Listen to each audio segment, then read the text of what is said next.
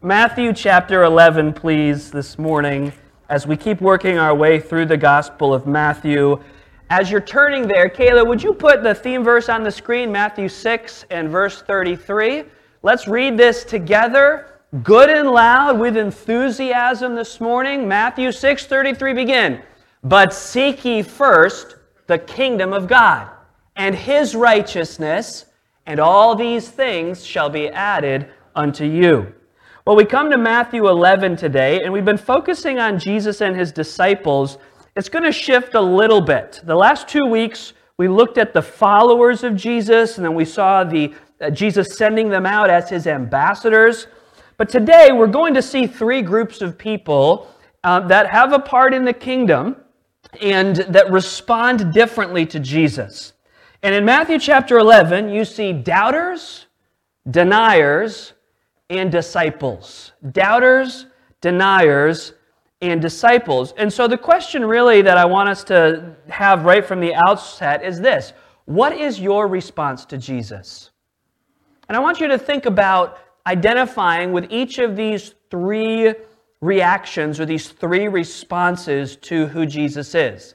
There are doubters, there are deniers, and there are disciples. Now, I think obviously we want to be in that last group.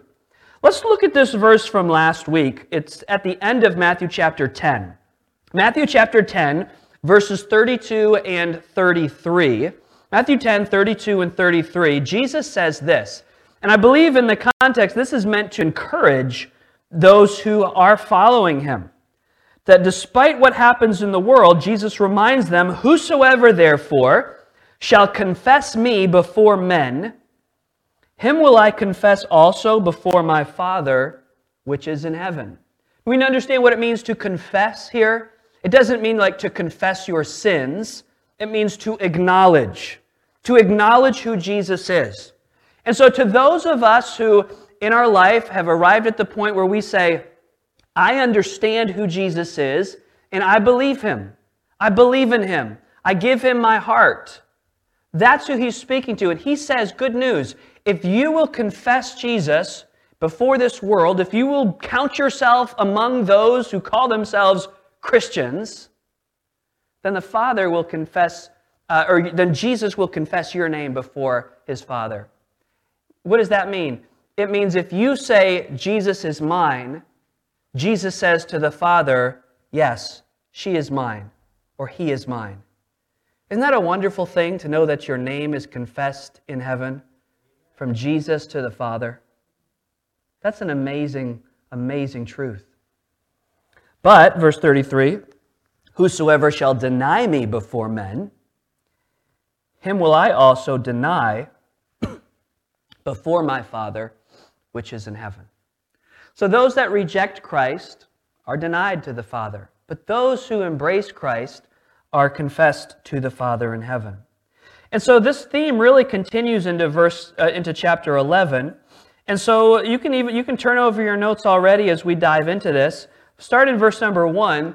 The Bible says, it came to pass when Jesus had made an end of commanding His 12 disciples, He departed thence to teach and to preach in the cities.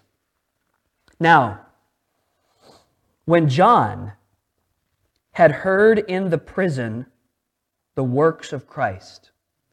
Now this is John who? Yeah, John the Baptist. John the Baptist was the one who began his ministry with the prophetic mission to say, behold, the Lamb of God. John the Baptist was the last prophet. Did you realize that? Like John the Baptist, even though we read about him in our New Testament, he was actually the very last Old Testament prophet. And he was the one that was prophesied would come and announce the arrival of the Messiah. Well, he did his job. He accomplished his mission. And he said this, when Jesus came, John the Baptist said regarding Jesus that Jesus must increase. And John understood if Jesus was going to increase, even if you don't know the scripture, you could probably figure it out. If Jesus is going to increase, John said, I have to decrease. And that is exactly what happened. John had been the most popular and famous preacher in all of the land. He announces Jesus, and then God allows for John the Baptist to be arrested. And really, just a few short days from now, John the Baptist is actually going to be executed. And so now he's in prison. And when you're in prison, I don't know firsthand, thankfully I've never been, but when you are in prison, that obviously is a depressing place. It's a discouraging place. It's not what how John expected this thing to work out. As most people in the day, John probably expected that Jesus would set up the kingdom and he would be a part of it. But now he's a little bit confused, and of all people, John the Baptist has just a little bit of doubt. He's got some doubt. Now, when John had heard in the prison the works of Christ, he sent 2 of his disciples and said unto him, would you read his question when we begin? Art thou, you got to help me out now, ready? Let's start with that, art thou, ready, begin. Art thou he that should come, or do we look for another? Now here's something really interesting. In this verse, see if you notice this. In this verse, you have 2 things. You have John's moment of doubt, but you also have John's great confidence. I never thought of this until looking at this right now. Obviously, you see the doubt. John's like, Jesus, are you really the Messiah? But how could we say this also shows John's great confidence?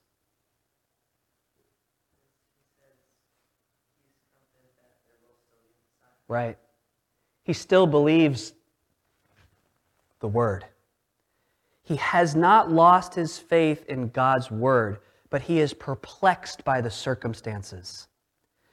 And so that's going to be interesting, the way Jesus responds to him. John is not sure, Jesus, are you the one? And in fact, that statement, he that should come, if you like to take notes, underline, circle that, he that should come is filled with prophetic implications.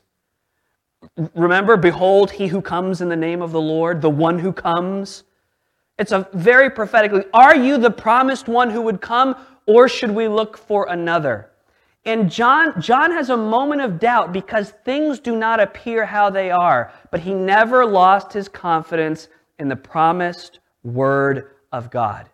And I want you to notice that for your life. You are going to go through moments in life. I am going to go through moments of life that we have our doubts, where we have some uncertainty, where we say, God, I just don't understand. Is this really what you want? There is a difference between a genuine doubter and a skeptic. A skeptical doubt set is looking for a reason why not to believe.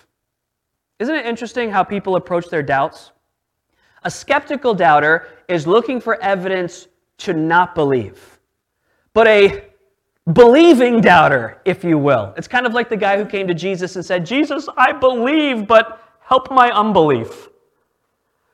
A sincere doubter is someone that is not looking for evidence to disprove, but is looking for assurance of what they know to be true. So it's okay to have your moments of doubt. It's okay to have your moments of uncertainty, so long as you bring them where? Where does John bring his doubts? Who does he bring them to? Who does he bring them to? He brings his doubts to Jesus.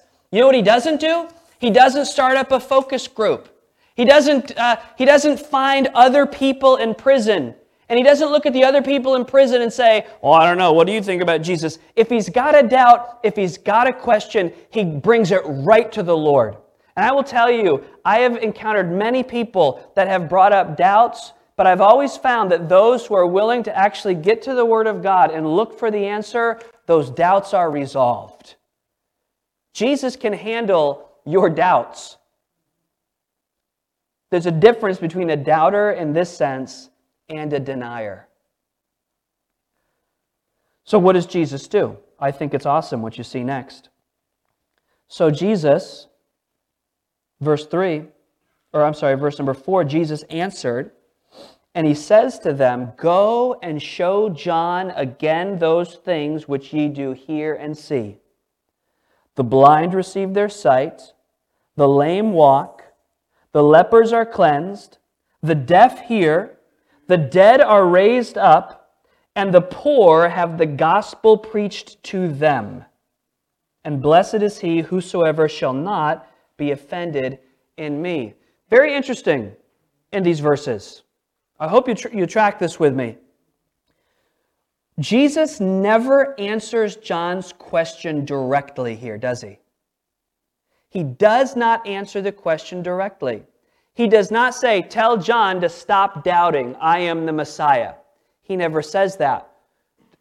What does he point John and John's followers to? What does he point them to? His works, but there's actually something. Is he just saying, "Hey, tell John to look at all the miracles"? Is that, at first glance, it sounds like that's what's happening here. John has doubts? Well, tell him all these miracles that I'm doing. Tell him all the things that have happened. But is Jesus primarily pointing John to the miracles? You're like, well, you're setting us up, so obviously not, so just tell us, right? Okay? He's not. Do you know what these miracles are? They are specific fulfillments of prophecies in Isaiah. We're not going to go there today, but write these down if you like to study these things. Go to Isaiah chapter 35 in your free time, and go to Isaiah chapter 61. And you will find the miracles specifically recorded in 35 and the preaching of the gospel to the poor in Isaiah 61. So you tell me now, what is John the Baptist being pointed to? Jesus is pointing John the Baptist back to what? Back to the Scriptures, back to the Bible. Jesus, who could just speak and resolve this doubt, is demonstrating once again the authority and the place of the Bible in the life of the believer. And please, we live in a day and age where even Christian people are compromising on the authority of the Word of God. But our Savior, Jesus Himself, pointed back to the Bible. This book is not irrelevant. It's not outdated. It is not dead. It is just as much alive today as it has ever been. And if you have a question, if you have a problem, if you have a doubt, take it to the book. And I don't mind sounding old-fashioned or out of date or from another bygone era. It doesn't matter, because this book is alive and it will change your life. Be careful of Christian teachers and Christian influencers and Christian people who don't give you loads and loads of Bible. Christian books. Get me back to the book. That's what Jesus did, it over and over again. Well, I was on vacation a few weeks ago and my dad brought the message from John chapter 5. Jesus says to the Pharisees, "Search the Scriptures." We will always be, by God's grace, a Bible church. Always. And that's up to you. That's up to all of us. Because to be a Bible church, we have to be Bible believers and Bible families. Love the Bible, read the Bible, know the Bible. You see, your doubts, it's okay. You say, "But Pastor Ethan, I'm just unsure about this, and I don't understand. I'm struggling with this, and I'm struggling with that." It's okay. We've all had our doubts, just like John the Baptist. But Jesus is going to give you the same answer. Search the Scriptures. Study the Word of God. You'll find it in there. There are doubters. It's okay, because the Word of God will resolve your doubts.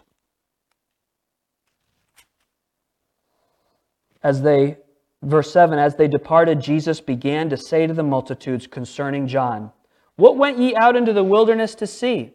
A reed shaken with the wind? What went ye out for to see? a man clothed in soft raiment? Behold, they that wear soft clothing are in kings' houses. But what went ye out for to see? A prophet. Yea, I say unto you, and more than a prophet. For this is he of whom it is written, Behold, I send my messenger before thy face, which shall prepare thy way before thee. Verily I say unto you, among them that are born of women, there hath not risen a greater than John the Baptist. I always wondered this, and Jesus doesn't tell us exactly why. I have a theory. What makes John the Baptist the greatest of all the prophets? How many of you think you have an idea? You have a good guess, at least. How many of you, I won't call on you, I promise. I'm curious. How many of you, if you raise 2 hands, I'll call on you. But if you raise 1 hand, how many of you have a good guess why John the Baptist just might be the greatest of all prophets? Okay, we don't know for sure. But my best guess is this. All the other prophets gave us a message in a veiled, hazy outline. A shadow, the New Testament calls it. But John the Baptist literally took his finger and pointed to the man, the God-man, Jesus himself. I think he's the greatest prophet because he's the last prophet. He's the one that says, ladies and gentlemen, may I introduce to you your Messiah. Here he is. I think he's the greatest prophet because he had the greatest message of all the prophets. But you might have another theory, and I'll take it into consideration.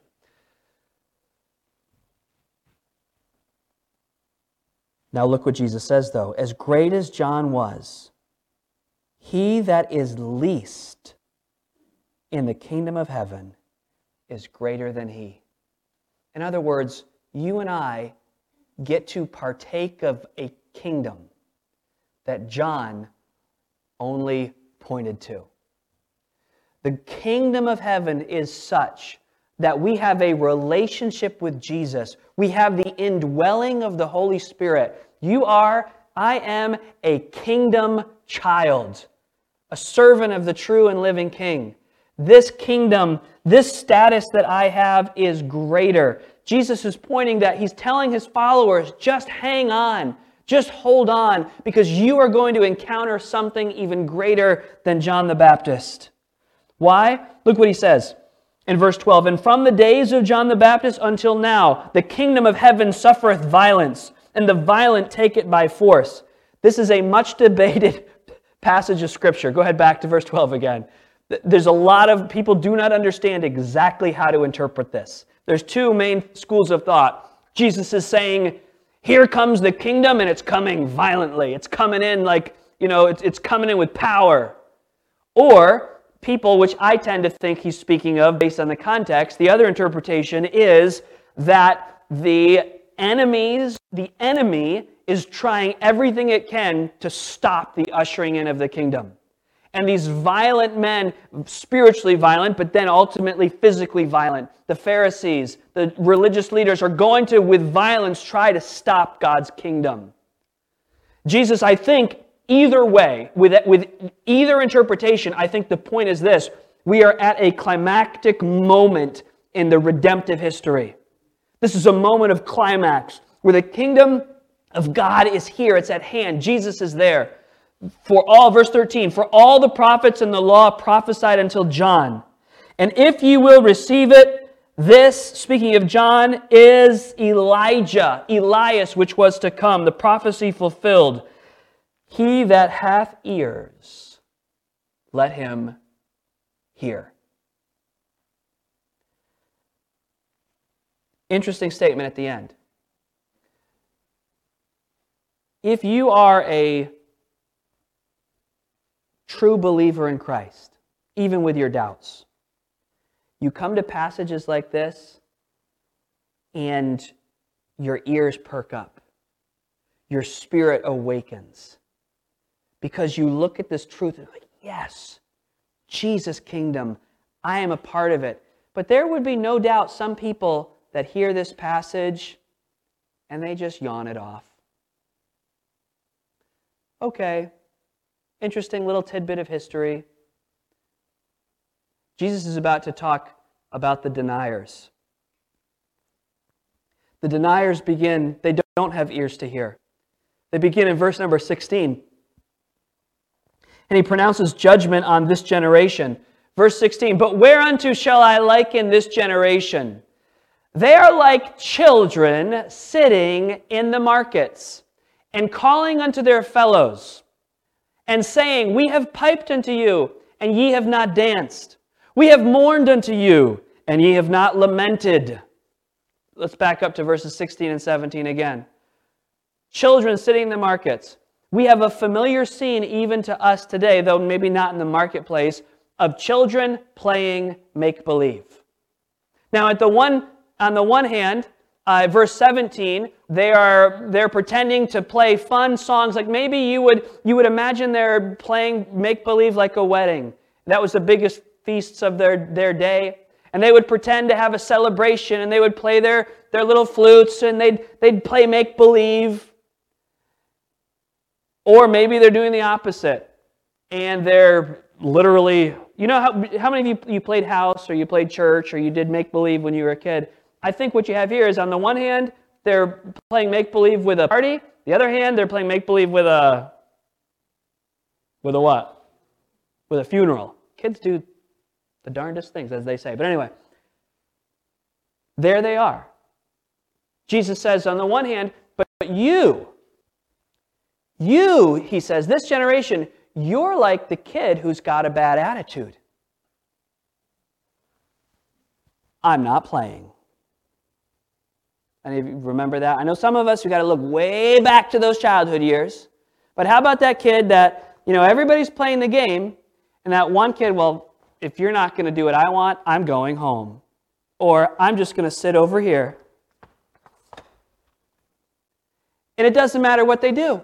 But we'll play your favorite game. We can do the party. Nope, don't want to do it. Oh, well, we'll do the funeral game. Nope, don't want to do it. He says, that is what you are like. What does he mean? He says, verse 18, because John came neither eating or drinking. In other words, John was this rugged wilderness guy who was this thundering prophet. He didn't have time for anybody. Thus saith the Lord, thus saith the Lord. And you're like, whoa, that guy's, he must have a devil. And then in verse 19, Jesus says, well, me, the Son of Man, I came, and I'm the opposite as far as personality goes. I eat and drink with everybody, and we have these relationships, and you're like, this guy is gluttonous and a wine bibber. A friend of publicans and sinners. But wisdom is justified of her children. In other words, he says, examine your lives, examine your heart, because your life is speaking louder about you. It's revealing who you really are. You see, these people, they had Jesus right in front of them. And they said, no, that's not for us. The very worst, they were just completely uninterested in Jesus. Some of them would become violently opposed to Jesus. And he says, it doesn't matter what is done before you. Miracles, fulfilled prophecy. You are just bent on denying me. These are the deniers. Do we still have this reaction to Jesus today?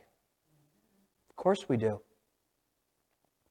It doesn't matter what's going on among God's church.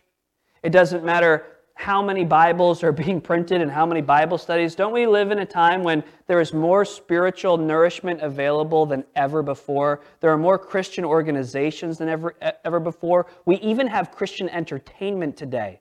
There's so much that God is doing even in our generation. And a lot of people, they're like, well, the church, I've just come to realize that like all these church experts that are like, well, the church isn't growing because they're too hard on this. Or the church isn't growing because they're too soft on this. I don't even know how relevant any of that is. What was Jesus doing wrong for people to not believe in him? In fact, nothing. In a lot of ways, I think the church of today has a lot of healthy things going for it. For all the things we say negatively about the state of the church, and I do think there are a lot of corrections that need to be made, there are millions of Christians around the world still doing great things for God. God is still moving around the world. It is not always the church's fault that the world doesn't want anything to do with it. It's just not. So be faithful, Christian. Just keep doing what you're doing. Just keep loving Jesus. Just keep witnessing to your neighbors. Just keep being a light in the world. But understand, Jesus says this, that no matter what's happening, there will be some people that are just bent on denying Christ or ignoring Christ. No matter what's going on, they say, no, I'm just not too interested in that. In the West, it's usually because of our great abundance. Well, Jesus sounds interesting, but I got a lot of other really cool things going on in my life. Sports and vacations and a new job and I got this cool thing planned. And, yeah, Jesus, okay, I don't need that. Maybe someday I'll look into that. And then maybe in other places of the world, there's more hostility to Jesus. Or we actually have both in our culture here. Both. Disinterest and passionate denial. Either way, our generation is very much like this generation. The deniers. Well, there's a great warning given. Jesus says in verse 20, he began to upbraid the cities wherein most of his mighty works were done, because they repented not. Can I just give a little note if you're a teenager or a young person in here today?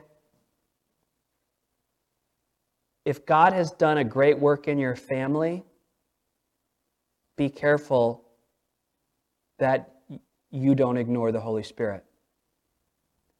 Because these people were so close. These cities, they saw the miracles of Jesus, but they wouldn't repent. Verse 21, woe unto thee, Chorazin! Woe unto thee, Bethsaida! For if the mighty works which were done in you had been done in Tyre and Sidon, they would have repented long ago in sackcloth and ashes. But I say unto you, it shall be more tolerable for Tyre and Sidon at the day of judgment than for you. And thou, Capernaum, which art exalted unto heaven, shall be brought down to hell. For if the mighty works which have been done in thee had been done in Sodom, it would have remained unto this day. But I say unto you that it shall be more tolerable for the land of Sodom in the day of judgment than for thee. The danger of denying Jesus is that the more you know about him, the more you see him and still reject, the greater the judgment.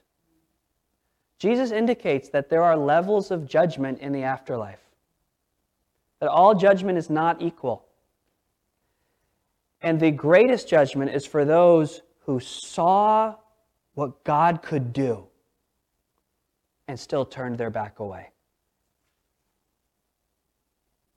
To get so close, but remain so far.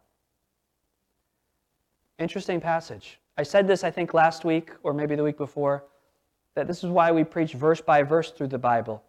Because in this passage, in this chapter, you find some of the scariest words that Jesus ever spoke, but you're also going to find some of the most comforting words that Jesus ever spoke. But we need all of his words. We need all of them. It's kind of funny. There are some people that call themselves red letter Christians. How many of you have heard that term before? Well, I'm a red letter Christian. And what they mean is, I'll just stick with the words of Jesus. The words of Jesus, and I don't want all that scary Old Testament stuff or that other stuff. I'll just stick with the red word. And sometimes I scratch my head and I'm like, have you read all the red words? Have you read them all? Because Jesus gave us some strong words, and these are some of them. Verse 25. Now we come to the disciples. We've seen the doubters. There's hope for the doubters. There's very little hope for the deniers. But where we all want to land, where we all want to be, is we want to be the disciples. Now this is where Jesus changes his tune, and you're going to find wonderful encouragement. That's why I wanted to put this whole chapter together for you today. He says, he does a prayer. He makes a prayer to the Father so that everybody could hear. At that time, Jesus answered and said, I thank thee, O Father, Lord of heaven and earth, because thou hast hid these things from the wise and prudent, and hast revealed them unto babes. What is his point there? Jesus is saying, my true disciples, I'm not looking for the smartest people. I'm not looking for the greatest people. I'm not looking for the people that the whole world says has got it figured out, they've got it going on. Jesus says, you have revealed the truth to these babies. Can you imagine if Jesus was here praying this?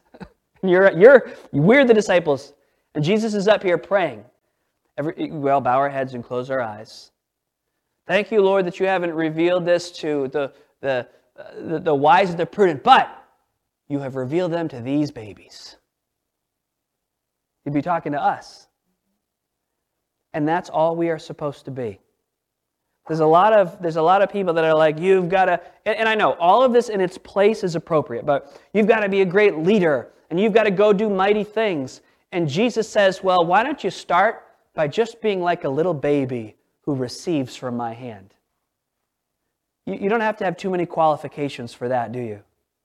You don't have to have a lot going on. You don't have to have a lot to offer to say, I am just going to come to Jesus as a simple baby. What is it about a baby? A baby is totally helpless. A baby is totally dependent on nurture and care. That is us. So, all of us, spiritually, we get stronger in the faith. I understand that. The New Testament talks about that. But Jesus says that truth is revealed to people who understand their weakness. It doesn't mean you can't be smart and be a Christian. Right? It doesn't mean you can't be accomplished. But it does mean that sometimes your smarts and your accomplish are not the great assets that you thought they would be. But they can actually hinder the work of God in your life if they're not fully yielded to Christ. Even so, Father, verse 26, for it seemed good in thy sight. All things are delivered unto me of my Father, and no man knoweth the Son but the Father, neither knoweth any man the Father save the Son, and he to whomsoever the Son will reveal him. Jesus has said things like this before. If you want to see the Father, look at me. If you look at me, you'll see the Father. That Jesus is in perfect unity with his Father. And from that place of power and authority, he gives what I think are some of the most powerful call to discipleship in all the Bible. Words that have spoken to hearts, broken hard hearts, and called broken hearts to Jesus. When he says in Matthew 11:28, come unto me. Come to me. All ye that labor and are heavy laden, and I will give you rest. This is the hope for the disciple. We spend so much time trying to be wise and trying to be mighty and trying to do all this. And Jesus said, God reveals the truth to little babies. So come to me. You're laboring. You're fretting. You've got a heavy load that you're carrying. I spoke with someone recently I texted someone recently that's been going through a struggle, and I said, hey, it's in the struggle that you need to come to Jesus. In the struggle, you need to come to Jesus. And it saddens me that in their struggle, they're not in the moment entirely. Jesus is here for burdens. Jesus is here for heavy loads that we carry. What a contrasting picture we've had in this passage too, haven't we? Just a few minutes ago, he says, "Woe to you, cities." He speaks with judgment to the deniers, but for those who would be his disciples, he says, just come.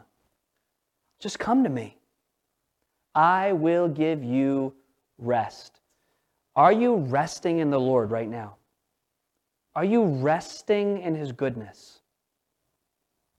I mean, just take a deep breath.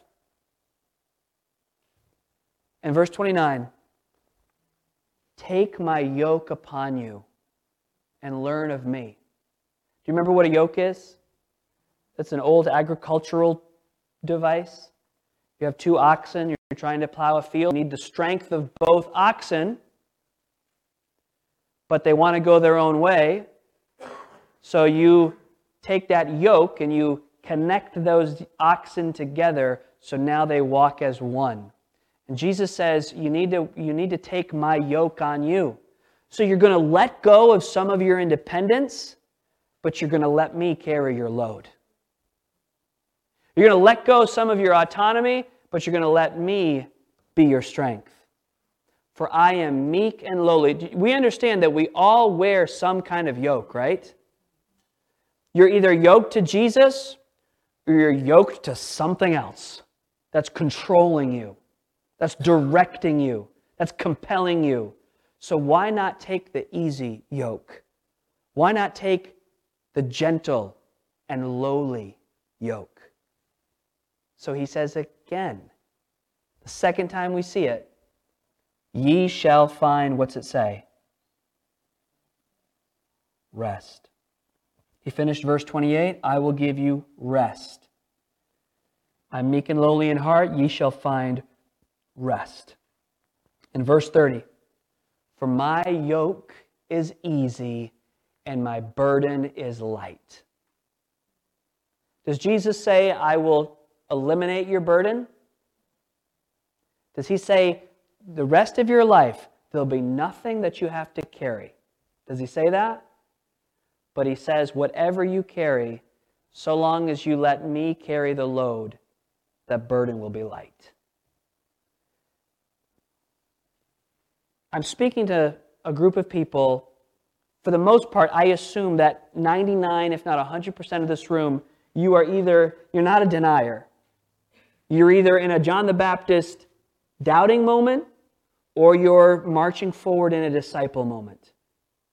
So answer the question right now. Don't raise your hand. Don't tell me. Answer the question right now. Where are you today? Of these three, which do you most identify with this morning?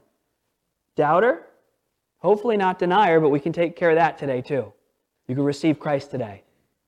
Doubter, denier, or disciple. And when I say disciple, I don't mean perfect. I just mean, I don't really have any doubts. I'm struggling, but I don't really have any doubts. I'm with probably a lot of us, that's where we are today. I'm a disciple. I'm doing my best to follow the Lord. That's what I want. Well, what is Jesus' message to the disciple? Lean into your discipleship. Let him lift the load. Walk more closely to him. That's what he desires. If you're a doubter, just spend more time in the Word. Be to church more often. It's amazing if you go through doubts or the devil wants to take you and just isolate you over here. But just get around God's people and start yoking up closely with Jesus each and every day, because his yoke is easy, his burden is light. If you have never confessed Christ, if you've never been saved, why don't you do that this morning? At the end of the service right now, as we go to prayer, just tell Jesus, say it, Lord, I do want to receive you. I do want to believe in you. Let's bow our heads and close our eyes. We'll have our prayer time. It's a still moment, quiet moment.